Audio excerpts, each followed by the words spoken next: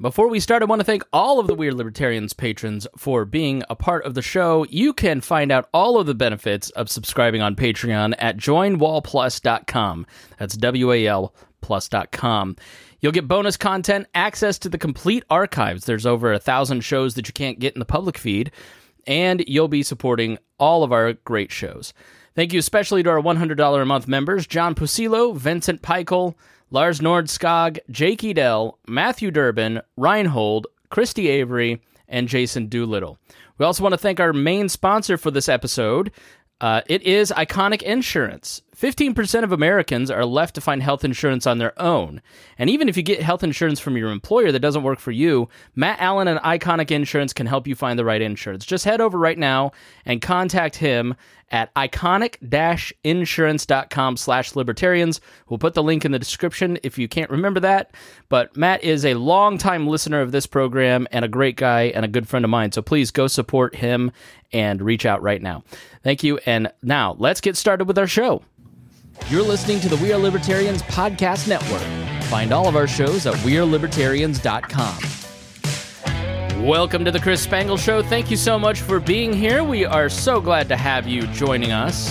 And today we're going to be talking about environmental stuff, environmental regulations, and Joe Biden's recent...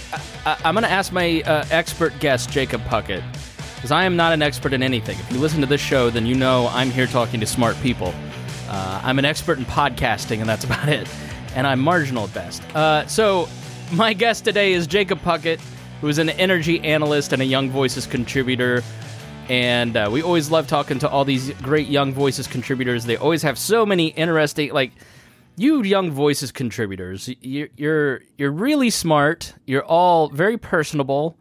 And you write about stuff that nobody else in the news is talking about. Like, if you only watch the news or kind of scroll your Facebook feed, Jacob, it's just Roe v. Wade. But, you know, you sent me your article about coming on, and, you know, I don't even know what the National Environmental Policy Act is, and I knew there was some sort of climate emergency. You know, tell us a little bit about yourself, and how did you get into policy work, and how do you find what you write about? Well, good afternoon, Chris. Thanks for having me on the show. And I got into this, I would like to think, very carefully. But as one does, yes. I've always been interested in the policy side of energy production or environmental protection. And, you know, those two often overlap in great measure. And if you look about one step behind the news, there's all sorts of stuff going on, like you mentioned, that might not be front page or ticker at the bottom of the screen screaming at you in the headlines. But these are things that have been going on behind the scenes for years, and they take a long time to work themselves out. So there are lots of different policies. The one that you mentioned, the Inflation Reduction Act, or as it's now called, whether or not it used to be Build Back Better, and then they just changed the name, and it's the same thing. More or less, yeah. Whether it will reduce inflation in any meaningful way is to be determined, but... Let me just go ahead and answer for you. Absolutely not. It will not. It will do the opposite, but go ahead. You're a neutral journalist. I'm not. So in this, like you said, it's basically the Build Back Better redux, just a little bit pared down from what the president could not get through Congress last year. And essentially is what Senator Joe Manchin from West Virginia has agreed to. And in terms of energy policy, in my opinion, this is largely bad news. And there are a couple reasons for that. The first reason is it would extend massive subsidies specifically for wind and solar technology. Now, I have nothing against these technologies. They're great, they're innovative, and if we can produce energy in a way that has as minimal an environmental impact as possible, I'm all for it. But these are also mature technologies that have been around for decades. These tax credits and these subsidies have been around for 30 years now. These are mature technologies. They don't need continual handouts and support to continue to keep growing the way that they have. Yeah, so a lot of what is in the Inflation Reduction Act is what? Is it just describe a handout. If you've got a couple examples for folks who maybe aren't familiar with how congressional funding in these big omnibus bills work, what does that look like? Sure. So specifically with wind and solar, we'll just pick wind for an example. It is a beneficiary of what is called the production tax credit. So for each megawatt hour of electricity that it produces, it will receive a certain tax credit that's set congressionally. It'll decline over the years, but it's still a fairly large amount. And what that does is it's obviously an incentive to get this tax credit. But I think the levels right now are around $20 per megawatt hour. So when prices for electricity drop below $20 per megawatt hour, as they sometimes do in certain conditions, that means that these companies can essentially run losses and still be making a profit from the subsidy. That's not good. It turns the market into all sorts of a wacky dynamic. And we've seen problems with that throughout the country over the past couple years. And this shouldn't be continuing. Yeah. So in other words, when I hear tax break or tax cut, or I'm all for a business not having to pay more taxes because that means they can hire more employees. But what you're saying in this case, we're artificially carrying these businesses along. And at some point, the money has to run out or will run out, and it has to be viable on its own. It doesn't surprise me. I mean, wind and solar are sort of the favorites, but they can't be part of the total solution, which is, in my opinion, nuclear. I don't know if you saw that. I think it was yesterday there was an approval for a small nuclear reactor. And there's some nuclear technology. Is there anything in here that might address, helping that along, and some of the stuff that like Purdue University is doing in terms of small neighborhood reactors? So the key with this type of policy is to create a level playing field for all sorts of generation technologies to compete. That could be wind, that could be nuclear. Like you just mentioned. Is that your goal or is that their goal? That is the goal that I would like to see. I think that's the best way forward. Unfortunately, I'm not in Congress, so that is two different goals. Well, you're not 97, and you seem smart, so we can't have you in Congress. Yeah, I mean, you'd like to see a level playing field, and so it doesn't sound like that's necessarily the case with this. Mm-hmm. Right, and you're right, Chris. The Nuclear Regulatory Commission did. It's a big first step. Finally, grant a company called NuScale to create America's first small modular nuclear reactor. It should be online in 2029. So 7 years from now, these things take time to build. You got to go through all sorts of other permitting processes to get that approval. But it's a big step because this is the future of nuclear generation, nuclear power. Not just in America, but across the world. And we've been behind the ball on this for several years now.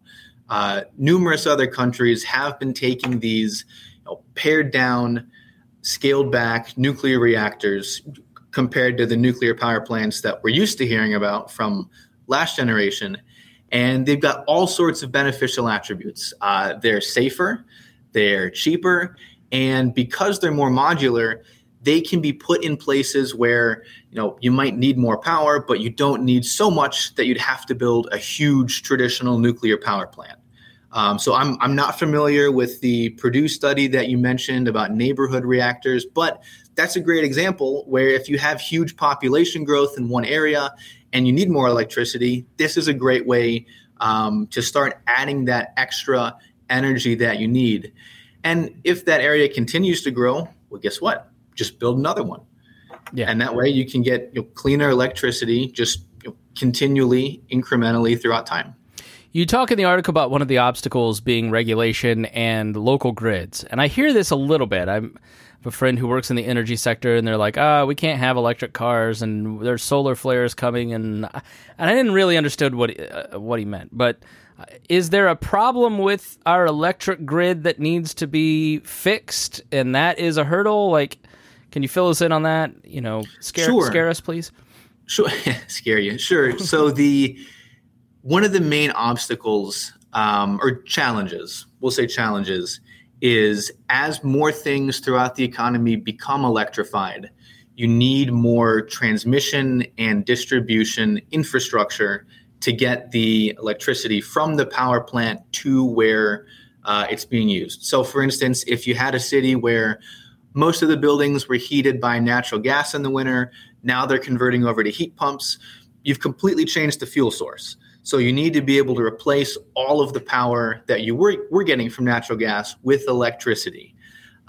Same concept with electric vehicles. You're no longer using gasoline, you're using electricity. So you have a large increase in electric demand that might be rising faster than the transmission and distribution power lines capacity to be able to meet that demand. And that's where you get into challenges with things like the National Environmental Policy Act. It's a law from about 50 years ago where it says you have to have a certain level of environmental impact review for large projects. It's not just related to only energy infrastructure, but that definitely falls underneath it. And ironically, what it's become over time is a way for environmentalist groups to block building of any kind, whether that's more transmission lines to carry increased carbon-free electricity, or just even building clean electricity power plants themselves. There are more than twice as many clean energy power plants that are held up under the NEPA reviews than there are fossil fuel plants right now. So in kind of a ironic twist of fate, it's stifling the very thing that it was supposed to help. You know, we always talk about, as I always say, libertarians I don't know if you're a libertarian. I am. You seem like a free market type guy. We can sometimes be all change and no hope. We don't talk a lot about solutions. So when you're looking at the future in terms of energy policy, Joe Biden, well, let me ask this first before we talk solutions, because I want to keep criticizing Joe Biden. It feels so nice. When he wants to enact a climate emergency and enact, when Trump introduced for the first time since World War II the National Defense Production Act for ventilators, which we ended up not needing, and commandeering businesses to make those, you knew that was the beginning of a precedent that every president from here on out will enact. Joe Biden has been no different in that. How has he used that act, and what does it mean when he declares a state of emergency over the climate? The Defense Production Act is a very bad way to advance your policy. It's very usage of the DPA is very fickle, and it varies quickly from administration to administration. So in addition to what you just mentioned from President Trump using the DPA for ventilators, he also considered using that same law to bail out coal plants. Now, he ultimately didn't do it, but the fact that he was even considering that shows you just how broadly this can be applied and just swaying back and forth really quickly in a couple years. And this law is supposed to be used for true emergencies. We're talking, we're in a war or something like that, not as a way to push through your policy that Congress didn't want to support. So President Biden has now used the Defense Production Act a couple times to boost or to attempt to boost mining for rare earth minerals. These are materials that are very important for making things like battery storage, whether that's for backing up a power plant or putting it in an electric vehicle, or things like solar panels. Now, the really ironic part about how he's using it is that the same Biden administration is making it harder to mine those very rare earth minerals through lots of environmental hurdles. And he's now trying to subsidize the very things he's making it harder to produce. So it almost seems like the administration's left hand does not know what its far left hand is doing, to paraphrase Ronald Reagan. But the DPA, in short, is a bad way to try to advance your goals.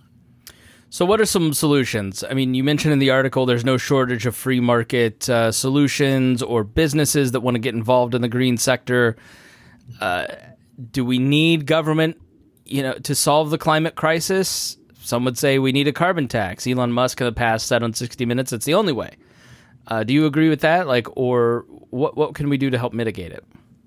So here's what I'll say. What we need the government to do in this situation is to create a level playing field and clear out unnecessary obstacles.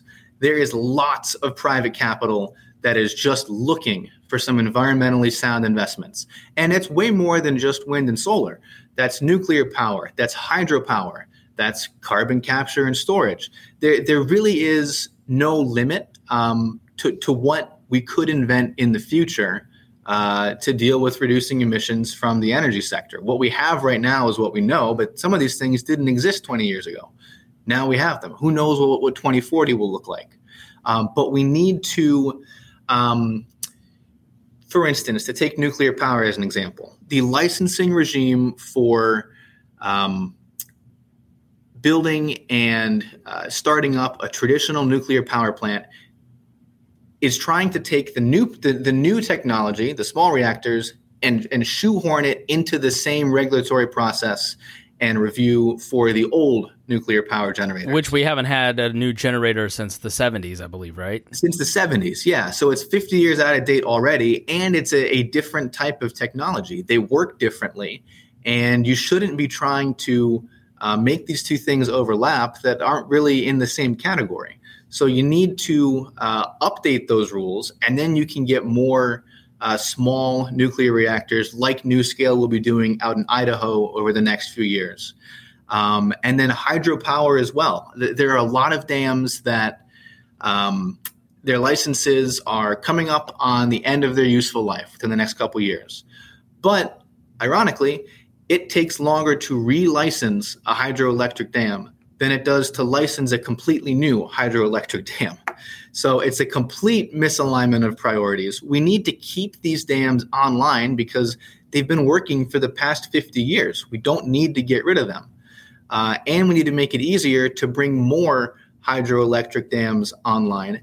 There are over 80,000 dams in the U.S., but only 3% of them are outfitted with the technology to produce electricity. There's a huge opportunity there. And I find it hard to believe that if the obstacles weren't taken away, private capital would not step in and see this as an opportunity.